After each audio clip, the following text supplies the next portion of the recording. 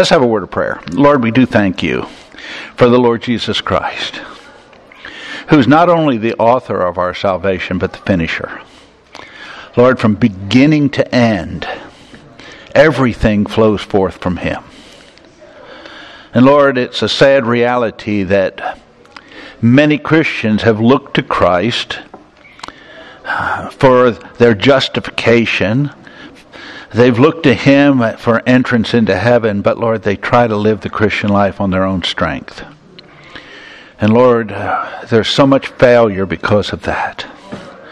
Lord, we thank you for the writings of Paul, which pull back the veil on the mystery of Christ. As we talked about last week, in the Old Testament, it wasn't a mystery that Christ would come, but he largely was a mystery. So many of the things that we now know to be true of him weren't known by the Old Testament saints. But thankfully we can know them, and we can know him in a very deep personal way. I pray, Lord, that this study would encourage us in that direction, that like the Apostle Paul, our desire would be to know him, and that we would spend our time here on earth getting to know him, since we're going to spend all eternity with him. Now, Lord, I thank you for your Holy Spirit's ministry in our lives. I pray that he would work through me this morning just to guide in our time together. First, in the precious name of Jesus we pray. Amen. Okay, we're going to be picking up in Colossians 2, verse 8 today. Of course, let me remind you what the theme of the letter is. That the Christian life finds its sole source in Jesus Christ, who is preeminent over all things. This letter is about the fact that we need nothing besides Christ to successfully live the Christian life. And because of who Christ is, no one could possibly add to what he has provided. He is preeminent over all things. Of course, Paul started his letter after his opening salutation, talking about his prayers for the Colossian believers and others, prayers of thanksgiving, prayers of petition, and his prayers, we saw, all revolve around the completed work of Christ. You know, you never find anywhere in the New Testament Paul or any of the apostles praying that God would give the believer anything they didn't already have. His thanksgivings were for the impact that Christ had already had in these believers' lives. His petitions were in the area of their knowledge and their understanding. And that's what our prayers need to be for ourselves and for others. That we would grow in our knowledge and understanding of who we are, of what we have. That our prayer would be, Lord, I want to know who I am in Christ, and I want to appropriate the provisions that are there for me. I want my life to accurately reflect the fact that I am a child of the Most High God. That I am a citizen of the heavenly realm. I want my life to be consistent with the fact that I indeed am a new creation. And you know, Paul's prayers were always in that direction. Now, after looking at his prayers, Paul moved into the section of the letter where he looks at really the preeminence of Christ. He focuses in on really who Christ is. And he reveals a lot of things about Christ that the Old Testament saints would have never known. We talked about this last week. That, you know, the Old Testament saints in the prophetic writings knew that Christ was going to come. The prophecies predicted the virgin birth. The prophecies predicted his substitutionary death, although the Jews did not want to really embrace that prophecy, and especially his disciples did not want to accept that prophecy, but it was there. But a whole lot of other things about Christ weren't there. And we got into what was known as the Christ hymn, where it talks about, first of all, that, you know, basically Christ was the image of the invisible God. That in Him was embodied everything that God was, but in a visible form. As F.F. Bruce said, in Christ the invisible became visible. And then we saw, that creation around us was sourced in Christ. It was brought about by Christ. It was done for Christ. And that Christ is the one who continues to sustain the universe. Without Christ, all this would go away. It would cease to exist. And then He flowed from Christ in relationship to creation to Christ in relationship to the new creation. And once again, it was sourced in Him. He is the head of it. He is tied into it in every way. And so, basically, Paul came down to the fact that because in Christ all fullness dwells, and I said a lot of commentaries want to read into that the fullness of God dwells. No, it's more than that.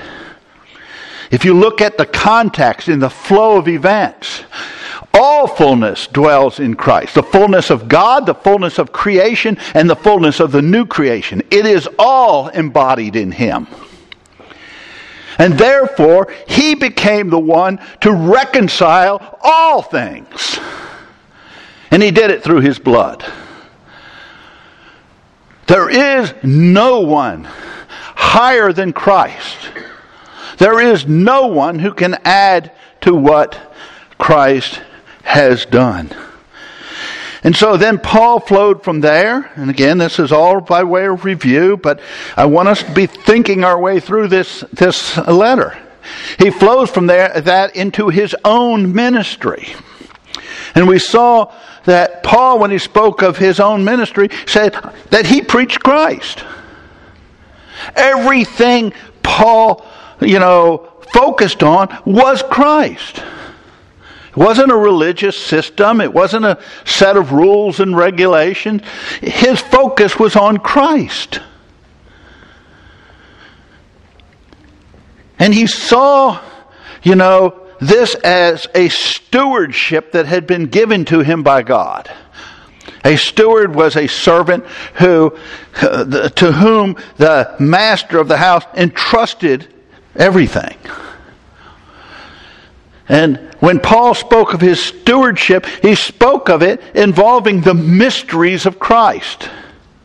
I talked about that just a minute ago. A mystery in the New Testament is something that had always been part of God's plan, but had not previously been revealed. And as I said just shortly ago, in the Old Testament, Christ wasn't a mystery. His coming wasn't a mystery. His death wasn't a mystery. But He was largely a mystery. The Old Testament saint didn't know that Christ was the creator of all things. They didn't know that He was the sustainer of all things. They didn't know, really, that their Messiah was going to be God incarnate. They saw Him coming from God, but they did not understand a lot of these truths that Paul and the other apostles pulled back the veil on, and Paul in particular. Because Paul, more than any of the other apostles, revealed things that had long remained secret. Had long remained not known and understood. And so, last week we ended coming down to verses 6 and 7 of chapter 2.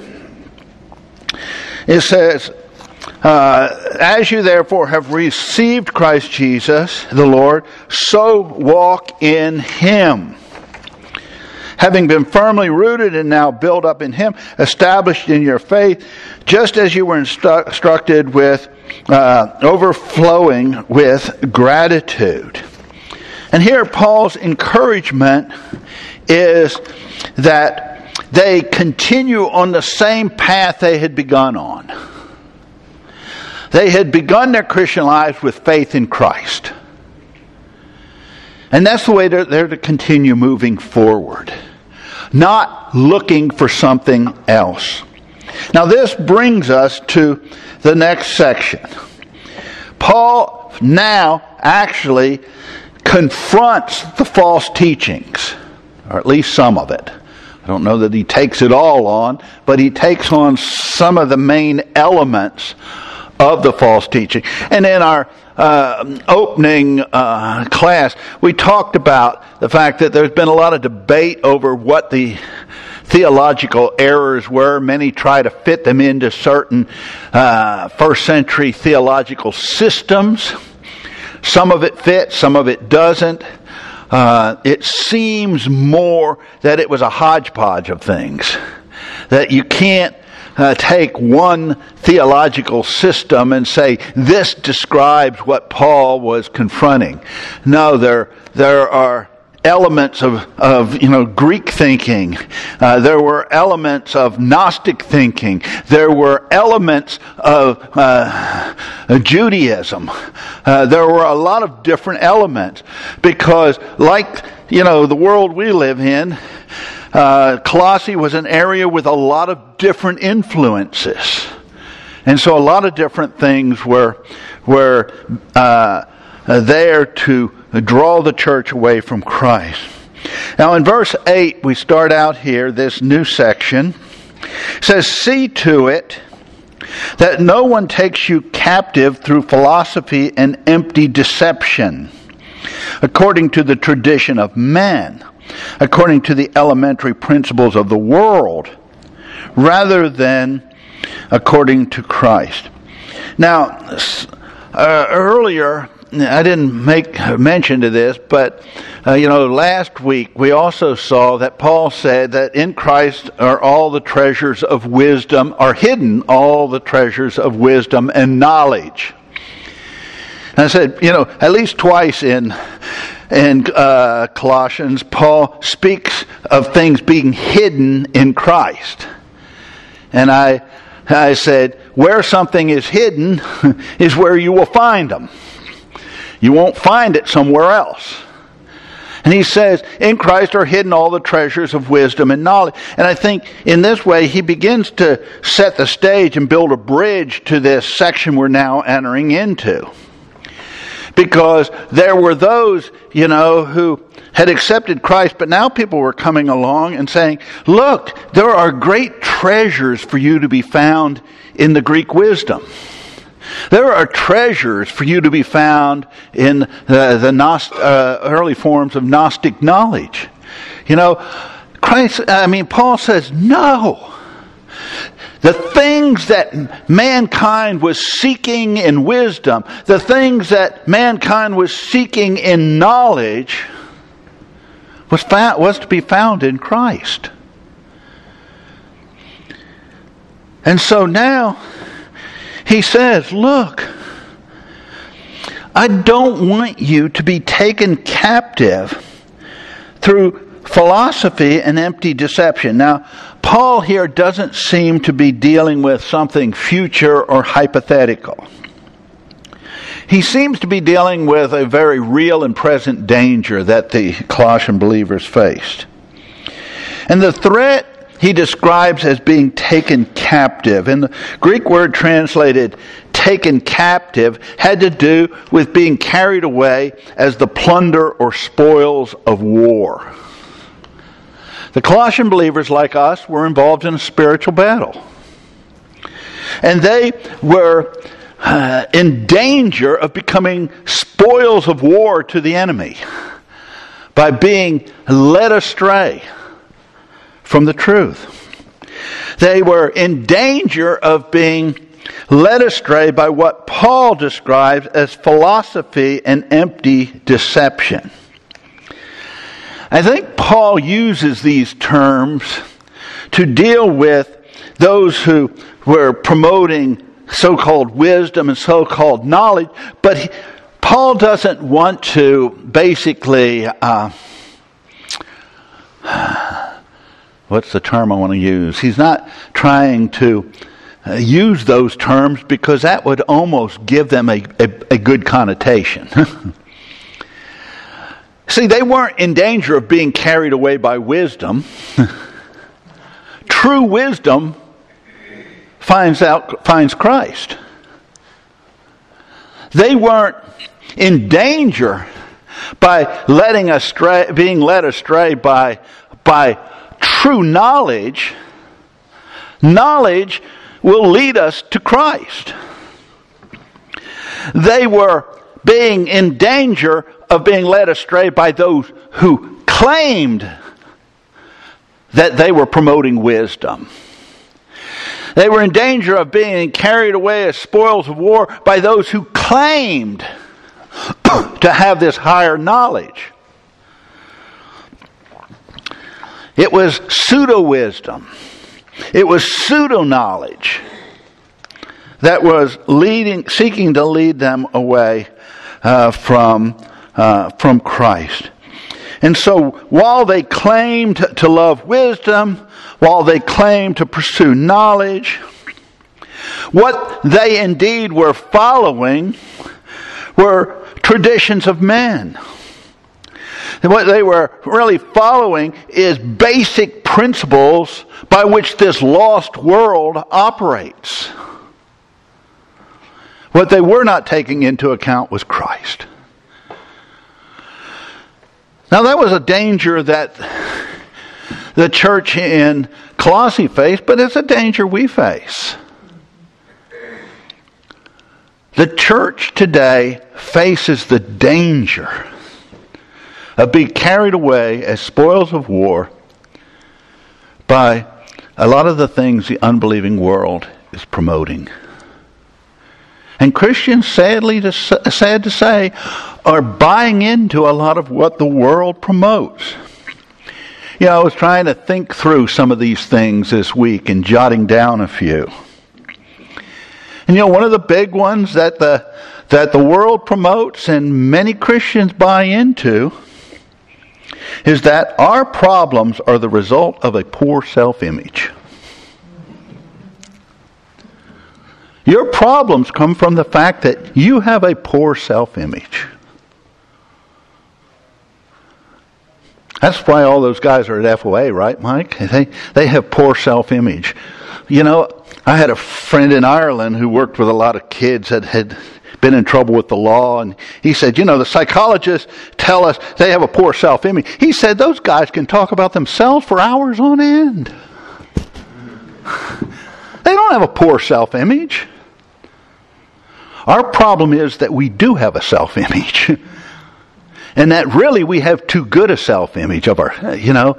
We tend to dismiss the fact that in Scripture it says, in my flesh dwells no good thing. Nothing good is in my flesh. If I think there is something about me apart from Christ that is good, I have deceived myself or been deceived by somebody into thinking that. See, the problem is that we don't have a poor self-image. Our problem is we don't oftentimes have a Christ image.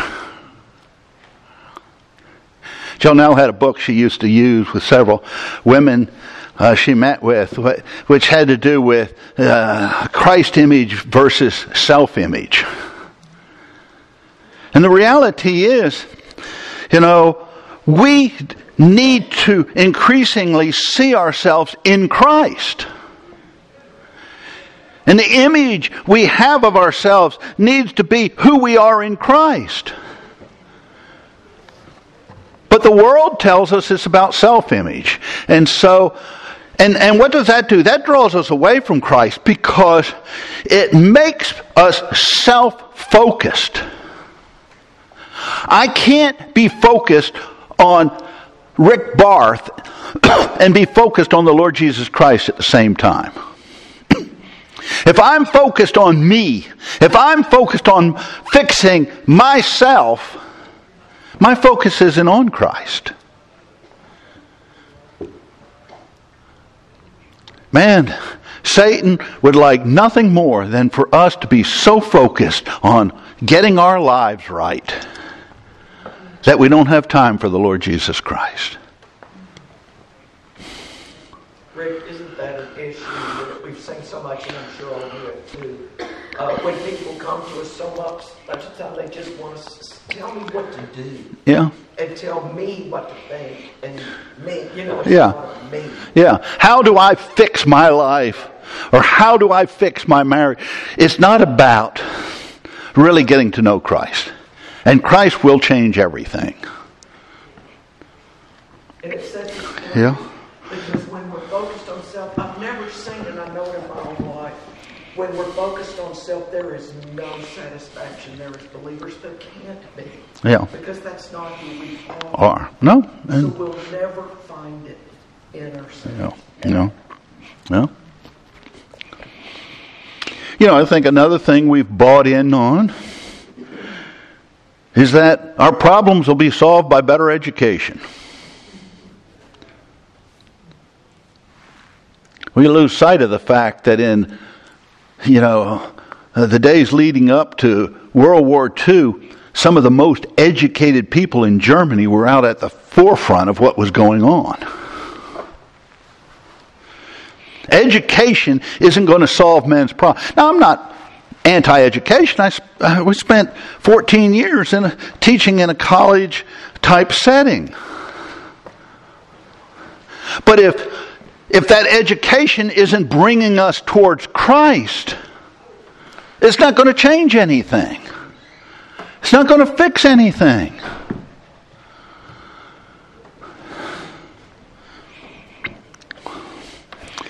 Another big one, I love this one, and if you don't recognize sarcasm, it is. That truth is relative. That's true for you, but it's not true for me. Truth is not relative. Truth is absolute. We can all be wrong, but we can't all be right if we hold to differing views. And because of that, many believers have given up really on getting deep into the Scriptures because, there's this kind of idea, we can't ever really know for sure what the truth is. So we just give up. We pursue nothing. Or a lot come down, and I've heard this many times, all that really matters are the essentials. All that matters is that we agree on the essentials. Essential for what? Are you talking about what's essential to creep through the door into heaven? Or are you talking about what's essential to live the Christian life? Because so many have gone away, we just want to talk about what everybody agrees with. So, we'll only talk about the fact that Christ died for our sins, and if we put our faith in Him, we can go to heaven. But let's not move forward into any other of this other stuff because there's disagreement. Rather than, plowing forward and saying, Lord, show us what is true. This idea that we only focus on the essentials has kept many believers from really getting to know Christ. And I don't know what they're going to say one day when they stand before the Lord and they say, well, most of your word wasn't essential. What that God gave us isn't essential. Was God sitting up there and saying, well, I'm going to tell them this. It's really not important. There's no really any need for them to know it. It's not essential. But I'm going to give it to them anyhow. Now, certainly, you get in the Old Testament, there are things that are essential for Israel that aren't essential for the church. I don't think there's a thing in the epistles that's not essential. That's not there for our understanding and our growth. But if we take this idea that most of what's in the New Testament isn't really that important, we're never really going to get to know Christ.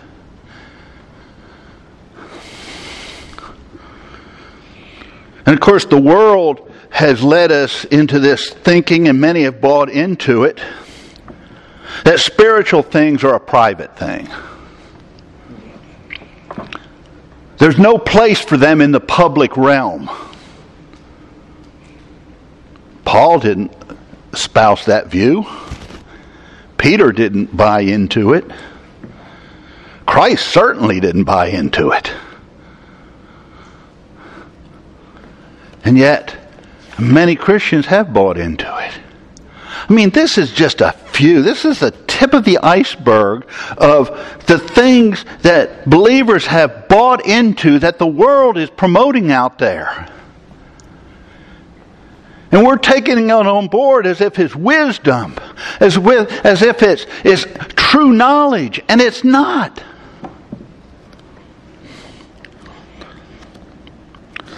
Again, Christ is the one in whom are hidden all the treasures of wisdom and knowledge. None of these systems, these Greek systems, Gnostic systems, none of them could offer the Colossian believers anything they really needed. Because it was all in Christ. And in verse 9 it says, "For in Him," that is Christ, "all the fullness of deity dwells in bodily form, and in Him you have been made complete. He is the head over all rule and authority." Christ is the source of everything real and lasting. Why? Because in Him is embodied everything that God is. In Him is the fullness of God. He's not a watered down version of God. He is everything that the Father is, everything that the Spirit is. The only way that He differs from the Father and the Spirit is that He has taken His deity and put it in a bodily form, in what's known as the hypostatic union. The fact that He is undiminished God and at the same time unexalted humanity. Now Paul says, in Him is everything God is. The fullness of God is crammed into this package. And therefore, the fact that we as believers are positioned in Christ means that you and I lack absolutely nothing. Translated, complete. Now, it's interesting, the word translated complete here is a different word from the word translated complete back in Colossians 1:28. There we saw that the word complete had to do with being brought to maturity. That Paul talked about that his ministry was to see people brought to completion, brought to maturity in Christ. That's not the word that's used here. Here, Paul is not saying that in Christ you and I have been made mature. Instead, he uses a word that has to do with the fact that in Christ, just like in Christ is all the fullness of the Godhead, in Christ we have been made full. I think it's interesting that the word translated complete here shares the same root as the word translated fullness back in verse 9. Says, in Him dwells all the fullness of the Godhead bodily. Same Greek root. In Him we have been made full. We have been left lacking nothing.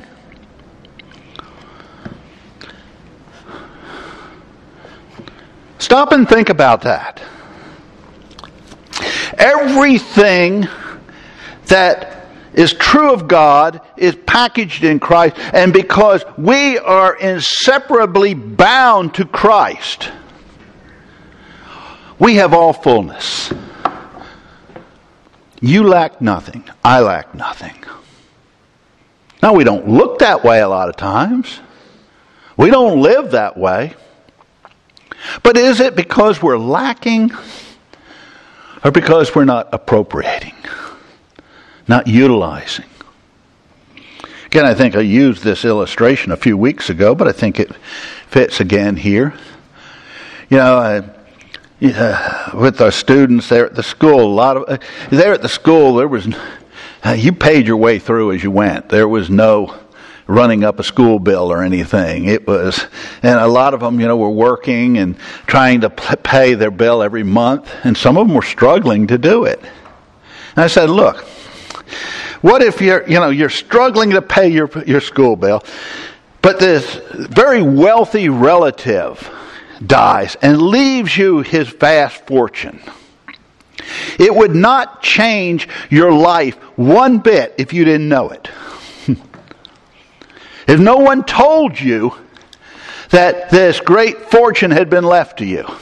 It could all be sitting in a bank somewhere or in stocks and bonds. It could be all off there. And on paper, it's yours. But if you don't know you have it, it won't change your life. It won't affect your financial experience. And, or if somebody comes to you, a lawyer or something comes to you and says, hey, this relative left you millions of dollars, and you don't want to believe it, it won't change anything. It won't change a thing. The only way it will change anything is if you become informed that you have it, you believe that you have it, you begin learning where it is and how to get hold of it. Then it changes things.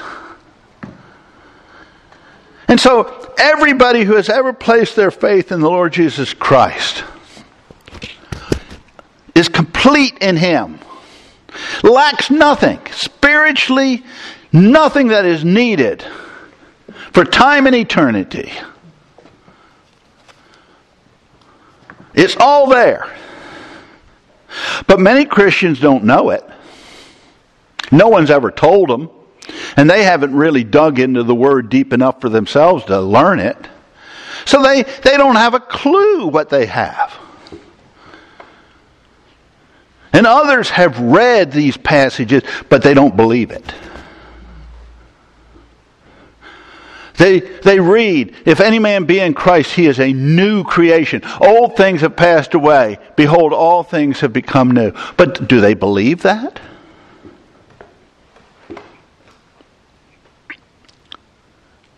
Many don't. It's like I've shared before. You listen to the average testimony, and what do people say? Christians say, I'm just a sinner. That doesn't sound like a new creation to me.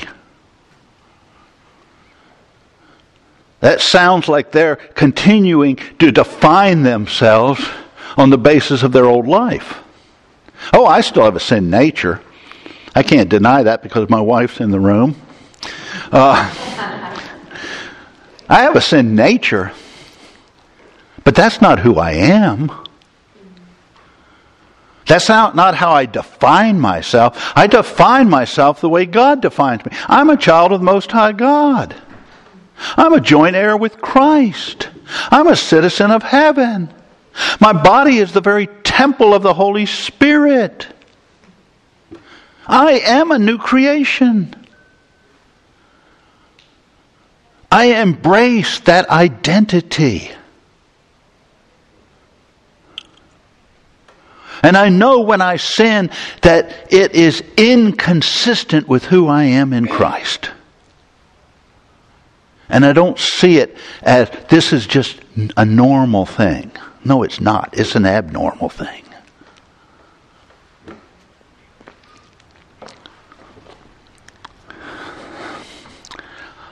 See, Christians read the Scriptures and, they don't realize that faith entails me taking God at His word.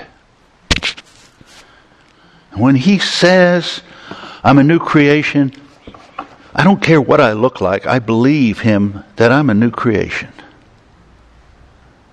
When He tells me that I have everything necessary for life and godliness in Christ Jesus, I believe it, and I start praying, Lord, I want to see these provisions.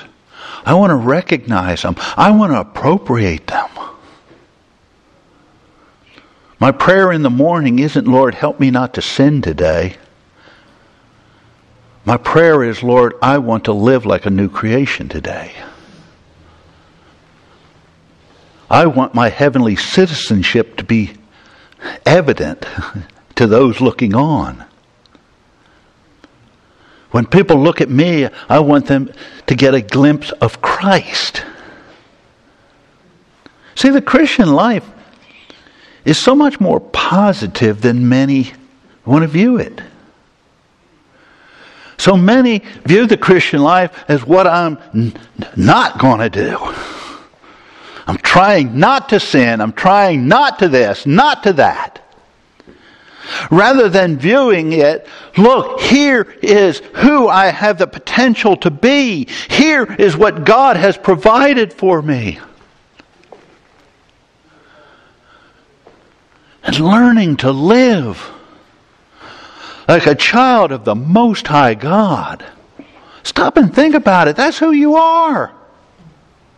If you don't think that's who you are, you're calling God a liar.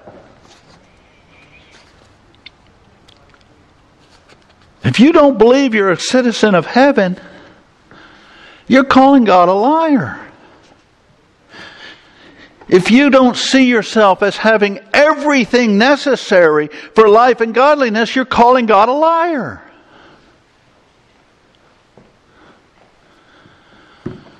These are all things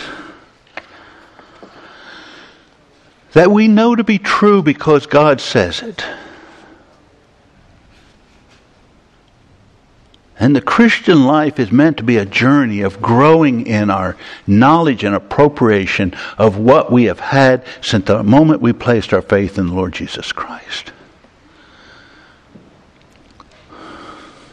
My relationship to this world was severed 64 years ago, when as a 5-year-old child I accepted Christ as my Savior. My tie to Adam was severed 64 years ago. Now, did I realize it back then? No. And it's been a journey coming to know and understand these things. And have I arrived? No. But I believe I'm further along than I was. Because when I look back 10, 15, 20 years, I can see where the Lord has brought me since then. And yet He continues to work.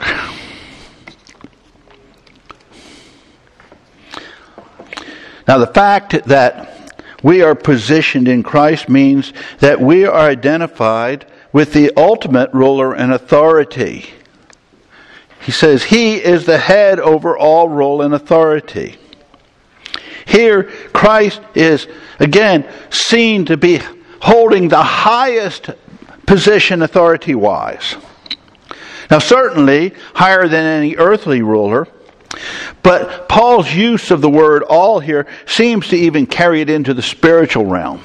There is no one in heaven and earth that holds a higher position than Christ. Now, the false teachers who were attacking the church there in Colossae were individuals who gave the appearance of speaking with great authority. And that generally is very true. People don't tend to follow individuals that seem to have no authority in what they're saying. False teachers are great at projecting the fact that they are authoritative. They know what they're talking about. But Paul points out that the same Christ who is the source of everything is ultimately the highest authority. He didn't just have higher authority than the false teachers. He had higher authority over everyone. And so Paul is making his readers aware that these guys who were coming into the church, not only did they not have anything really to offer the believers, the most they could offer was an illusion, but they also had no authority behind what they were offering. Because all that we need is found in Christ, and He holds the highest point of authority. Now we'll probably break here because it's a good breaking point, and like I say, it's going to be 3 weeks, because now he moves into dealing with another threat that the church in Colossae faced, and that was those who were trying to pull them back under the law. Those who are bringing a lot of the practices of Judaism into the church and saying, we need to do this and this and this that that the law presented. And so I don't want to stop in the middle of that one. It's a pretty significant one for us to look at. I don't think most of us are in danger of being pulled into Judaism, but a lot of believers are in danger of being pulled into legalism and into a law way of thinking. And so we really want to do a good job of dealing with this one, because it is another threat we face. And so we'll pick that up the second Sunday in January when we come back together. Any questions? We've got a minute or two.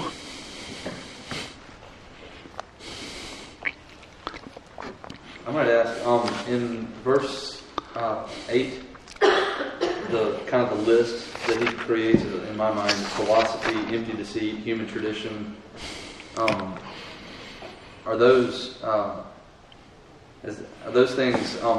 Is he just kind of saying the same thing in 3 different ways, or is that a list of kind of 3 separate things you would think? No, I think it's probably 3 separate things in a sense. Philosophy, that going into a lot of the Greek stuff, the wisdom, the philosophy, empty deception. That could be tied in on both sides. And the traditions of men, in a sense, it's all. You may not break it into 3 different things. They're all used to kind of categorize what's going on. There's philosophy. There's this emptiness. It's empty deception. It sounds like something, but it's really not.